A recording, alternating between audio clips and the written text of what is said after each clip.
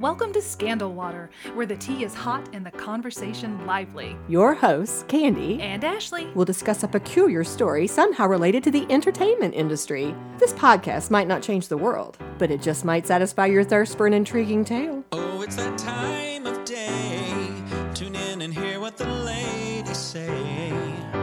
It's time to bend your ear when the silver screen appears. Stories about the stage and screen and everything in between.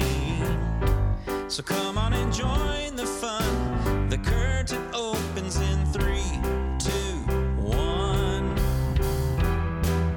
Hello, Ashley. Hello, Candy. Happy 4th of July. Happy 4th of July. You know what I want to do? What do you want to do? I want to steal the Declaration of Independence. Perfect. It sounds like a perfect thing to do today. It does. It sounds like there could be no impossible part of that plan whatsoever.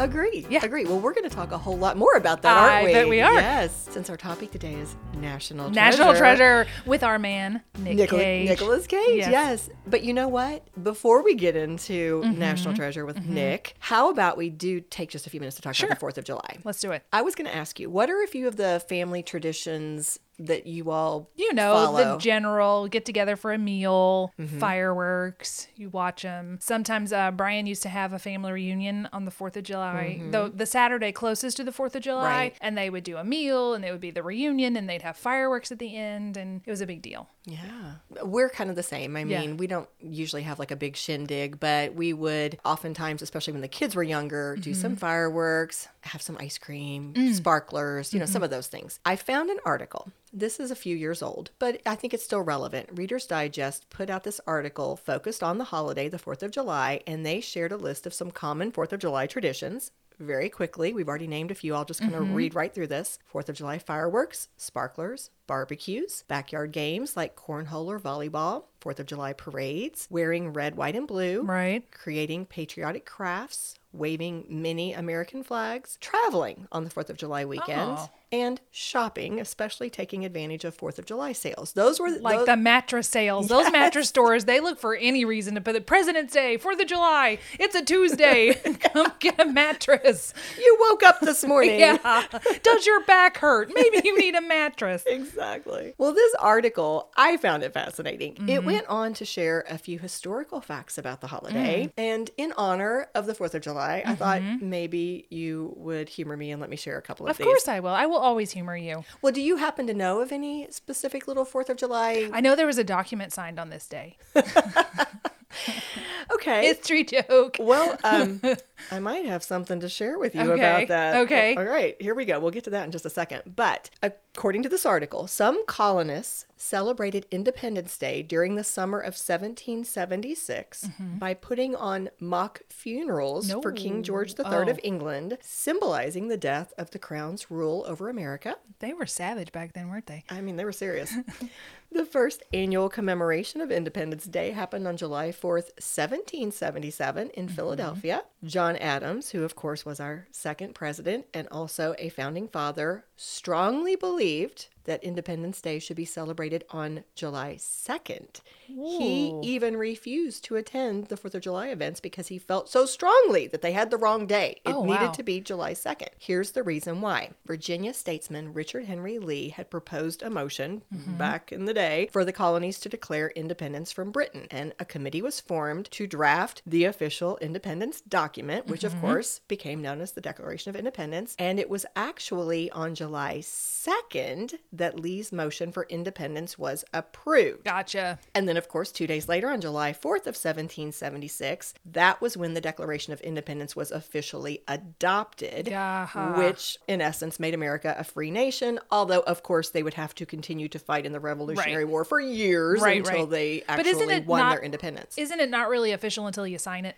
Well, if that's the case, the signing actually took a while. Yeah, that With the was, first signature? I don't know. I guess you got to pick a date at some point.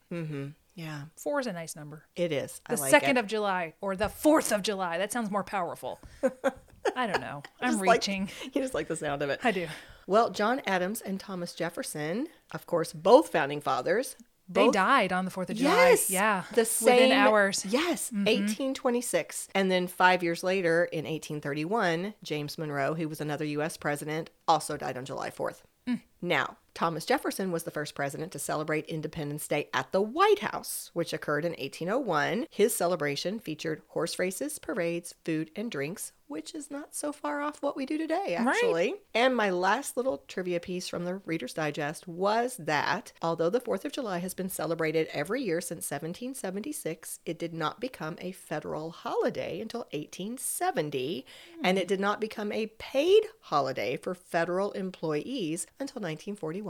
Ooh, that's a long time. That was right before World War II. Then they probably went, oh, we don't have the money to do that. Never mind. We take it back. No takesy backsy. Never mind. Yeah. Well, I thought it would be fun to start with a little bit of history because, of course, it's a patriotic holiday, first of all, but also we are leading into a movie which, of course, has incredibly strong historical overtones. It does have a lot of history. There was a lot of history being thrown at us. A lot of history, which was fun. I think that was actually one of the selling points of the movie. It was. I loved it when it came out. And Candy came over a couple nights ago and I cannot say the word rewatch. I have like a little lisp there. We rewatched it together. So that was a fun time too, because we got to kind of commentate. Like, yes. What are they, the two little Muppet men? We were in our little balcony, like, what are you doing, Nick?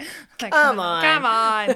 That's ridiculous. I'm going to ask us in a few minutes to share a few of those impressions. Sure. But for right now, just to kind of finish this thought, National Treasure did come out November of 2004. And I was telling Ashley this off mic. As I was doing my research, I kept hitting article after article that was written about the more recent National Treasure show. Did you actually watch that? I did not. Catherine Zeta-Jones with blonde hair was off-putting to me, so I couldn't. I love her with her dark hair. I don't know. It may have been wonderful. I don't want to besmirch her, but I just nah, come on. Well, it must not have been too wonderful because it was canceled very quickly. See, if she'd had her dark hair, I bet it would have lasted. It was all about her hair. It was all about her hair. I'm sure that was it. It is. Well, it was actually a show that Disney created, and they launched it just in December of 2022. It was called National Treasure: Edge of History. And as we've already said, one season, Disney's already canceled it. Justin Bartha and Harvey Keitel both did return from the original cast, but the storyline was very, very different. And I saw a lot of negative reviews. I saw a lot of people who complained that Nick Cage wasn't in it. And the basic thing I think I saw over and over again was this strays too far from the original premise of the film. People wanted, I think, that something that was history. more, they wanted something more reminiscent of the original. Yeah, it was just a good time. Yeah. Well, a summary from a U.S. Weekly article about the movie read this way. Directed by John Turteltaub, National Treasure follows treasure hunter and cryptographer Benjamin Franklin Gates, played by Nicolas Cage, who uncovers a plot to steal the Declaration of Independence. No one at the FBI believes him when he tries to warn the agency of the impending theft. Because why would you? Well, true. Why would you believe him? So Benjamin takes it upon himself to protect the historical document by stealing it first. And back when this movie first came out in 2004, Roger Ebert essentially called it a Disney-fied Da Vinci Code.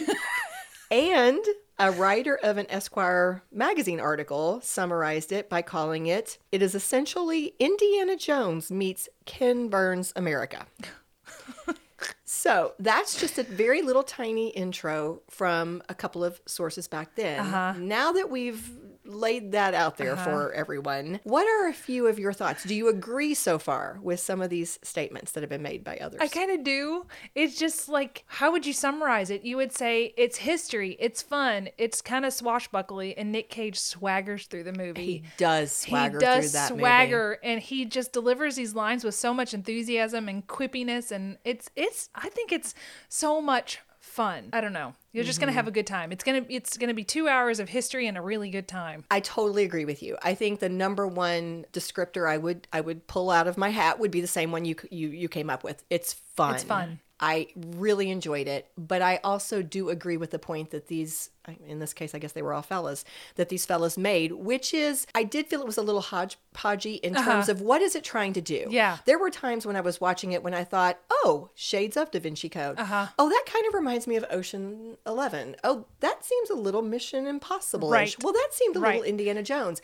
It's a nod to every adventure story ever told, all in one movie, and a little bit of history where you go, what? I don't understand. Okay. And you just go with it. You just keep watching. Like literally at one point, know. you said, I've stopped taking notes. And I said, me too. Yes. And there was a point when I was kind of like, I'm not even going to try to figure I that don't clue know. out. Somehow that made them realize to go there. Okay, that's Yes, fine. It's good for me. That's fine. It's good for me. Pass the popcorn. Yep, exactly. Yeah. Exactly. As we've said, the reviewers had a few critiques, right? But on the flip side, this movie was a blockbuster, which is why, by the way, we have chosen to talk about this today. Not only is it something that we felt would be very appropriate in honor of the 4th of July, but our theme for this month is... Candy, what says America more than stealing the Declaration of Independence? But that's it. Ashley, he wasn't stealing it. He wasn't. He was protecting it. He was saving He it. was. They cast him as the hero. He was. So his stealing, his theft. He was Robin actually- Hood. Yes. He was Robin Hood. There He you was. go. He was the protector. There's another nod to a film. Right. But okay, so Sorry. back to what we were saying. But the theme for our month is Mission Blockbuster. Yes. And so every week this month, we're going to hit on some really incredibly popular blockbusters, this being the first. And here's an intro from a USA Today article that was written just this last December. There is no better line in movie history than, I'm going to steal the Declaration of Independence. Yeah. Yeah, you are.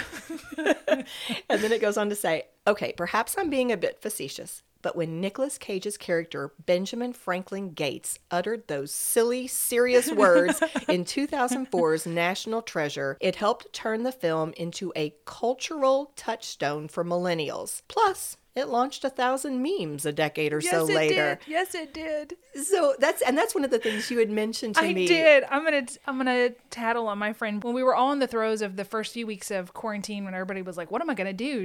We had recently gone to Disney World before everything shut down for my 40th birthday. We had gone, a group of friends had gone, and so she texted me and she's like, "Do you think we could break into Disney World?" And I said, "No, I don't.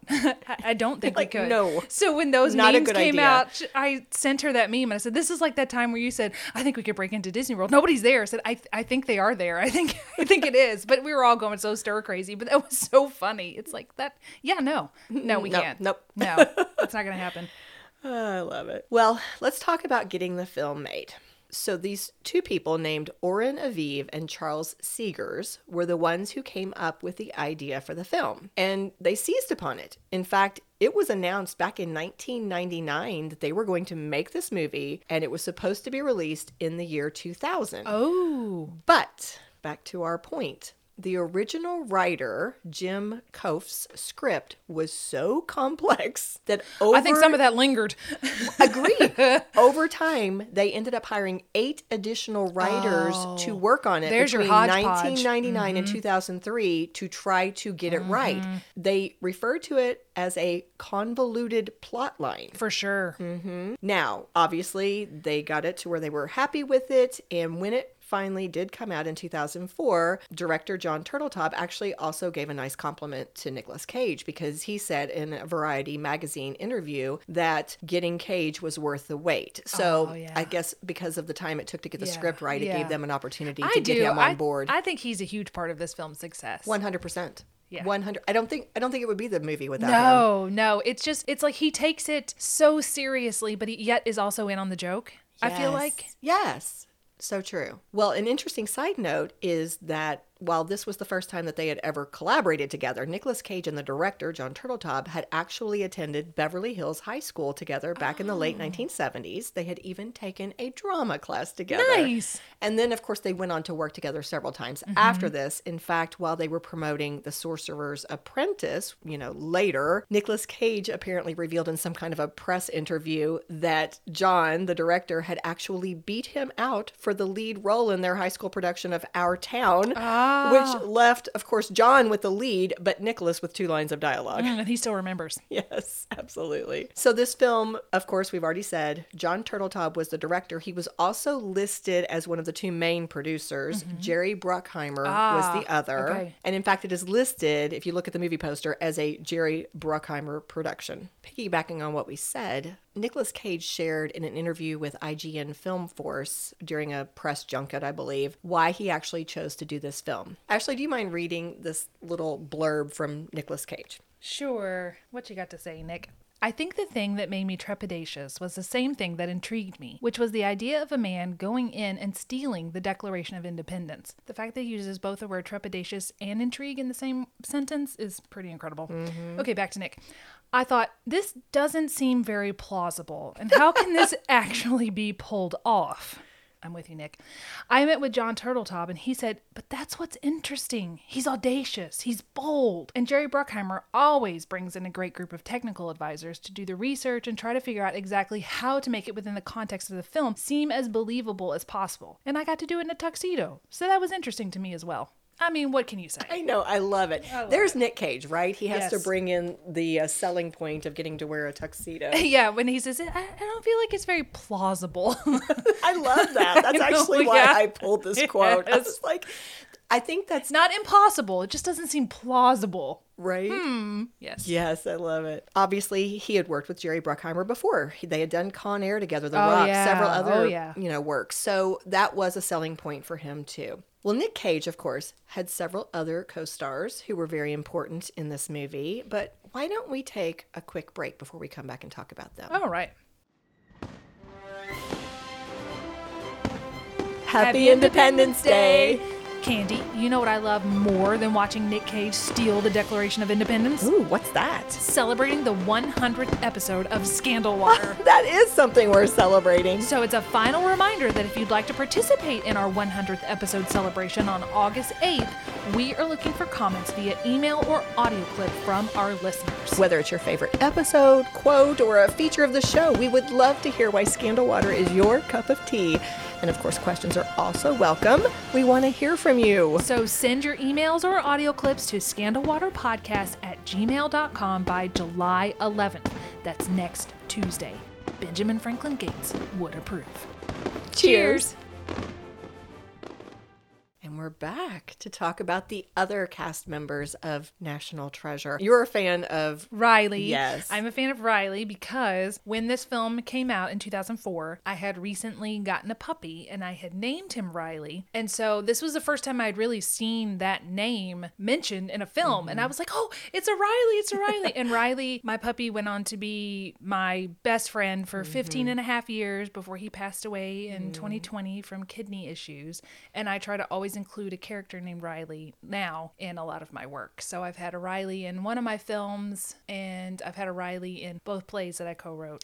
Or we say like a mention of a Riley in both plays that I co-wrote, love just as a that. nod to my little best friend. Yeah. Well, in the film, the 2 co-stars who almost have equal billing with Nicolas Cage, Oh, I yeah. think. They are right in the thick of it, this little trio. Diane Kruger plays Abigail Chase, who does turn into an eventual love interest for Ben Gates, and Justin Bartha played his little sidekick, the comic relief, Riley Poole, who was also very tech savvy. Yeah, so I that liked was him. kind of his thing. Besides the fact that he was, I thought, a little sarcastic. Yes. The one who was I kind liked of it like, that he what are wasn't- we doing? I liked it that he wasn't a dumb sidekick. He was just as intelligent as Ben Gates, and he had tech, and he had his Yes. own things that he brought to the table, but he was also sort of a realist and saying, this is not going to work. Why are we doing this, guys? We're going to go to prison.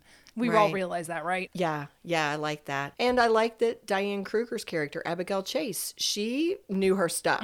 She knew her history. She was in the thick of it too. So I felt like they were all very important characters. I like that the fact that they named her Abigail for probably, I don't know, Abigail Adams. Right, Most likely. agree. And Chase. Come on now.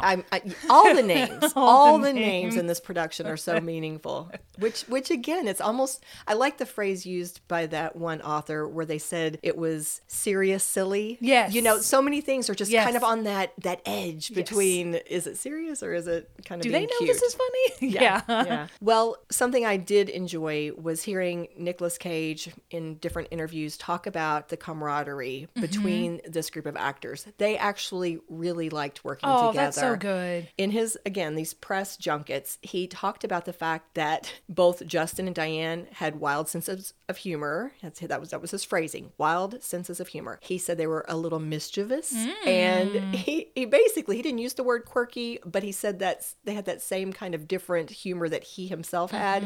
So I could see where they gelled that way. He talked about the fact that they laughed a lot, and to bond, they would often go out and karaoke together. That's fun. Can you imagine karaokeing with Nick Cage? Can What you is he imagine going to being sing? in the audience? And, like Yes. the three of these people I bet he get sings up. an Elvis song. What do you Oh, think? you know it. Yeah, he you did. know it. Suspicious Minds. Oh, you think Nick Cage is a suspicious, or do you think he's more of a, hound dog guy? You ain't nothing but. I see him a little peppy. You know what? He probably does it all. He does it He's all. Nick What are we Cage. saying? He's Nick Cage. By the way, the actors in their interviews spoke just as highly of Nick Cage. They really did like each other. That's great. Yes. Now, I'm going to give you a few fun facts as I come across them. Justin Bartha actually dated Ashley Olsen from 2007 to 2011, but ended up marrying a different lady in 2014 and having 2 daughters.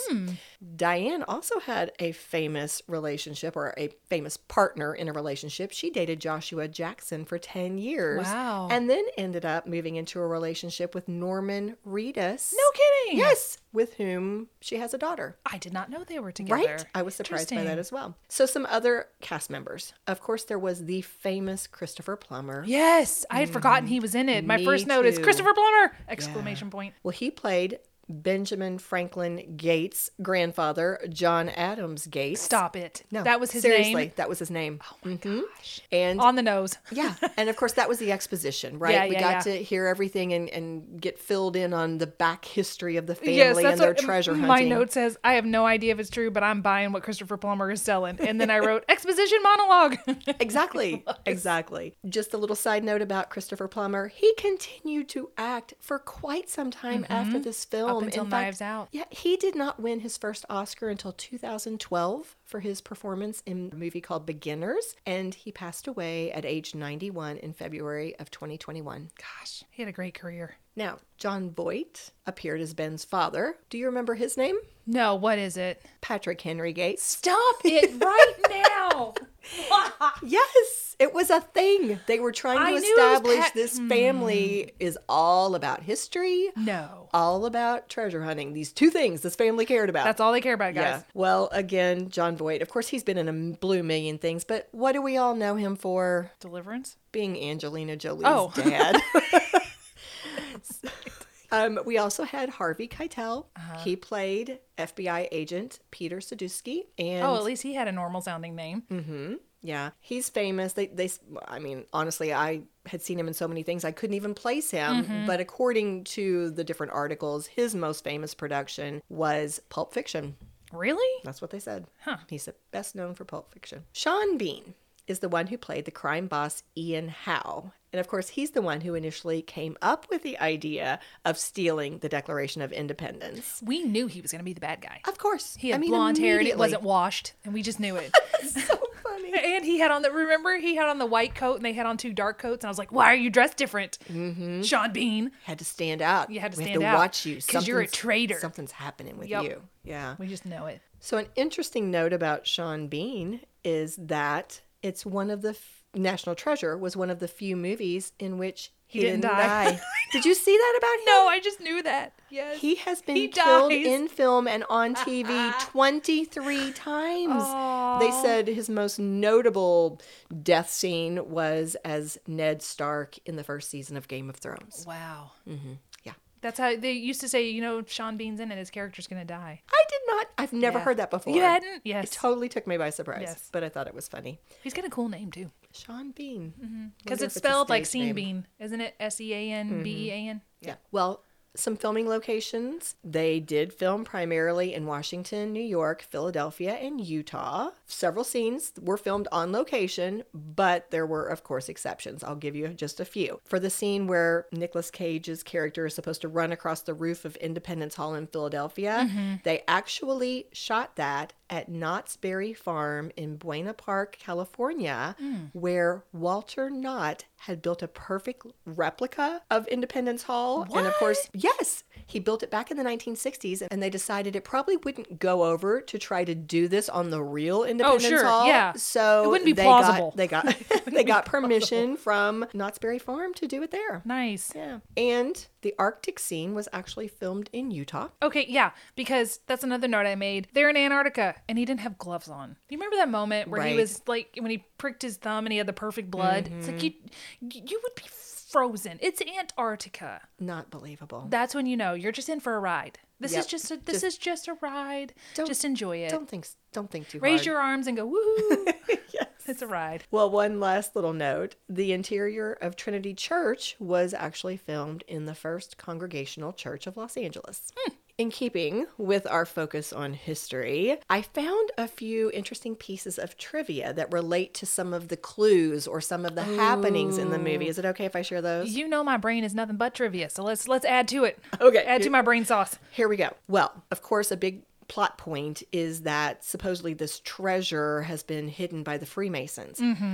There is actually accuracy in saying that some of these founding members, these founding fathers, might have been Freemasons. In fact, saw in the research. George Washington was, right? I believe he was one of them. Of the 55 men who signed the Declaration of Independence, at least 9 were Freemasons. Benjamin Franklin is another one who, for a fact, was a Freemason. One of Nicolas Cage's clues, as Ben Gates, was he had to read the time on the clock that was depicted on the back of that $100 bill. It was on the Independence Hall. Do you remember that? The part with daylight savings? Yes, Yeah, exactly. I figured that clue out. That's the one I figured out. I was like, daylight savings, yes. Well, apparently, the bills that were in circulation at the time of this movie really did have an illustration that pointed to that exact hour and minute. Although, a couple of the sources said that the time, according to the U.S. Bureau of Engraving and Printing, is supposed to really be 4:10. But another person writing an article says, no, the hand pointing to the 2 definitely appears to be shorter.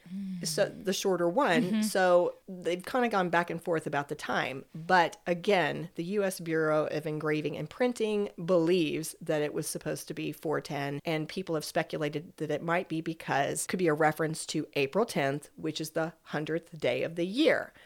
But in the 2009 redesign of the bill, they actually changed the time to 10:30, and the Treasury Department has given no reason. Nobody knows why.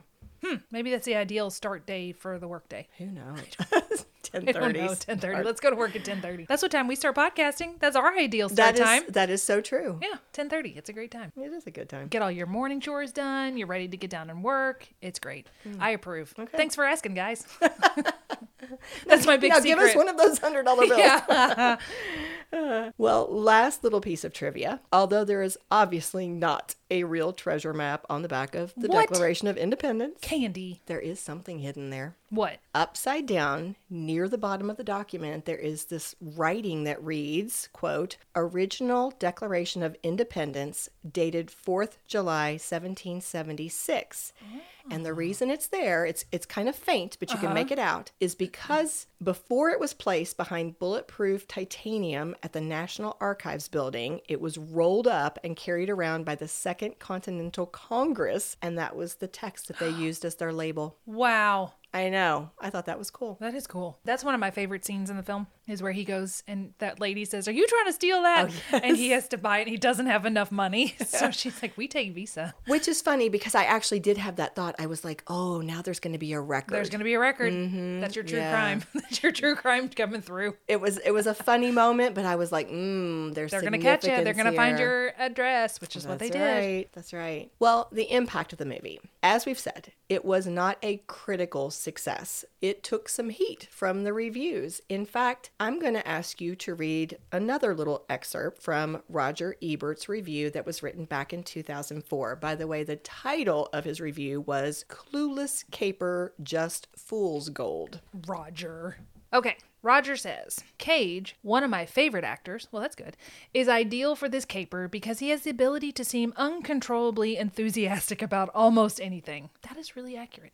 Harvey Keitel, who plays FBI agent Sandusky, falls back on his ability to seem grim about almost anything. John Voight calls on his skill at seeming sincere at the drop of a pen. Diane Kruger has a foreign accent, even though she is a National Archivist, so that our eyes can mist at the thought of her in the land of opportunity. Even a person with a foreign accent can become the National Archivist. National Treasure is so silly that the Monty Python version could use the same screenplay line for line. So I feel like, did he like it, or was he like... Oh, he was tough on it. He Okay. was saying it was, I think he used a word like ludicrous perhaps at one point. Okay. I mean, he was hard on it. Some of the reviews ripped this thing apart. And, you know, with reviews coming in like that, people were also not expecting it to do well at the box office. Another factor was there was a lot of competition. There were a lot of movies out at this time. One of them that was coming out right at the same time was a SpongeBob movie. So a lot of the competition was family friendly, Sure. and they did not think that National Treasure was going to really do that well. But all the notes said that it shattered everybody's expectations. In its opening weekend, it took in $35.1 million, which was enough to take it to the top of the North American box Yeah. office. And what they realized was National Treasure had more immediate appeal to teenagers and adult than those other those other family Right, movies that right. were in competition. Right. In fact, they did their little analysis and they realized that families made up only 24% of their opening weekend audience. It's a great date movie. Yeah, the adults and the teenagers wanted to go see this, Mm-hmm. right? So another little bonus was that this was the biggest ever debut for a movie for Nicolas Cage at that time. No kidding. Yeah. Even with the Rock and Con Air? That's what it said. So, I mean, debut, right? Oh, And sure. over time, Oh, sure, it may sure. have done better. But rather than kind of fade away after this great opening weekend, it actually started to pick up. It went on to exceed 170 million domestically and 347 million worldwide. All of this is a surprise. All of this is like, woohoo. Yeah, yeah. Yes. Yeah. Let's do this. Yeah. And it led Disney to decide, yeah, we'll do a sequel. I remember liking the sequel even more. That came up a lot. A lot of people said that the sequel was better, which is unusual, right? Yes, yes. Yeah. The sequel would turn out to be National Treasure Book of Secrets, which came out in theaters in December of 2007. And to your point, it was even more successful than the first movie. And in fact, Nicolas Cage had never done a sequel before. So what made him sign on? Well, here's something that he said, a quote from him when he was giving a little press conference in 2007 when this sequel came out. I wanted to make sure that we could go in a direction that would raise the stakes and also hopefully be more interesting. They said, we have to ratchet it up from stealing the Declaration of Independence. So we thought you should kidnap the President of the United States. I got nervous. Then I started thinking It wasn't about plausible. Well, here's what he says.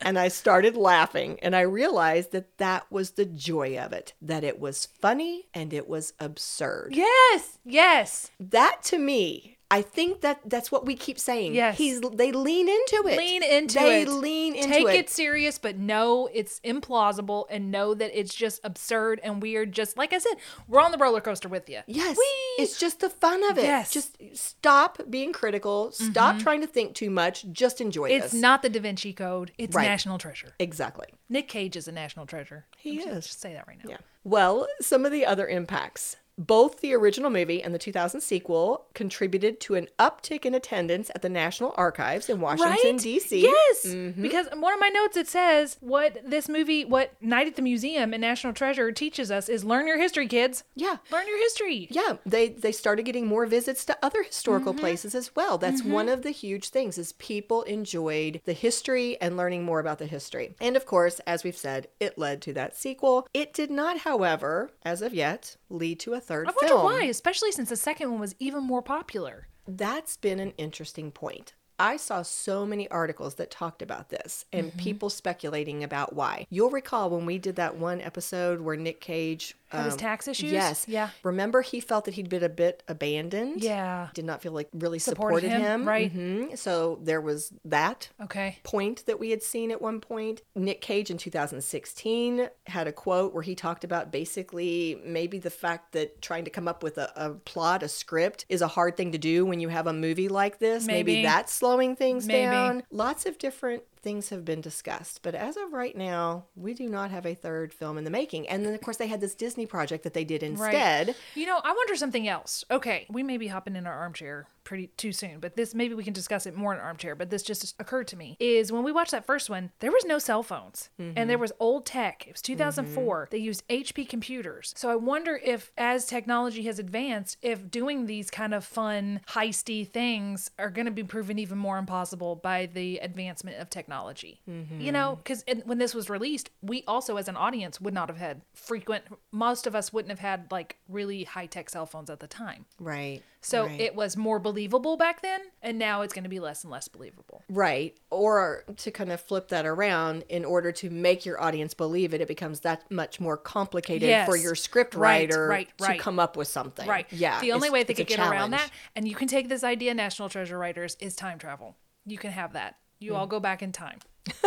I'm serious. Nick Cage going back in time, and he's really at the time of the founding fathers. Okay, that's kind of fun. Right? That's kind of I fun. love it. Even if you could maybe you could just have like flashbacks and Nicolas Cage could play one of Benjamin his Franklin. He could play one of his ancestors Yes. and he could like be in those. That could be fun too. There you go. We're doing all the work for you guys. Come on. We're laying it down. Pick it up. We'll take 1%. We'll take 1% of the gross like they do at the end of the end of the National movie. Treasure. We could have had 10%, but we'll settle for 1. Armchair Psychologist. You said maybe we're armchairing too early, but honestly, I was getting ready to move into great. the armchair, All right. and I like your question. We can talk more about that. Okay. I was simply going to ask you, with everybody talking about how ridiculous this is, they use words like ludicrous and comparing it to Monty Python, and Nicolas Cage himself uses the word absurd. Why do we want the third movie so badly? Why? I mean, I'm telling you, there were so many articles where people were asking, where is this movie? Why hasn't it come out yet? We want Nick Cage in it. Because we need fun. We still need fun. Everything that we've been through in our world, in our life, we need those things that take us out of it, and that we can just settle in and know that we're in good hands with Mr. Cage and just have fun and just be along for the journey. You know, I keep using that analogy of we're on the roller coaster, and when you get on a roller coaster, you don't expect anything significant. You just know you're going to go up and down. Things are going to go well. You're going to go around some curves, but at the end of it, you're just going to be like, well, that was a great ride, you know? And I agree with you. I'm going to be honest. I really like a tightly woven plot. Like,